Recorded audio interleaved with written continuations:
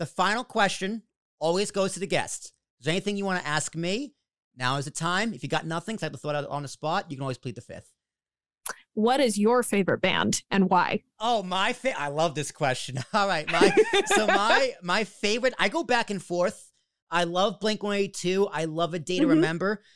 That probably with my previous answers, but my new answer as of today right now is Bowling for Soup. I love them. I love them so much because everything about them is just different. It's a band that I personally connect with and I see myself in the most. They have a song about Val Kilmer. Like the actor. Did you not? I haven't heard that one. It's the best. It's the best. The hook, line, and sync of the chorus is there. Like I listen to all their albums and it's just their randomness, their absurdity, their silliness, their creativity. It's just like, that's me. That's like me. That's like me. That's like me. And like when me and my girlfriend are on the car trip, like, I'm driving, so obviously I have control of the aux.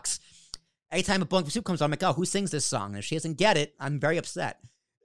So definitely Bowling for Soup is because they're just so different. And that's how I view myself. I'm a different breed of cat. I'm a different kind of person. And I embrace my weirdness. I think they do the same. So agreed.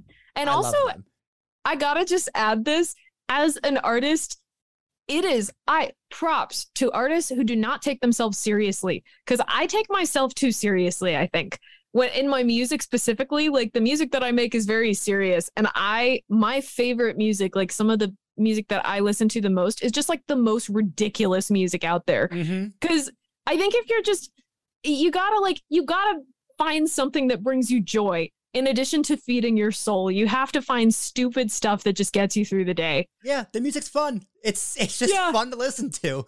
Like they have to hit. The surprises keep coming.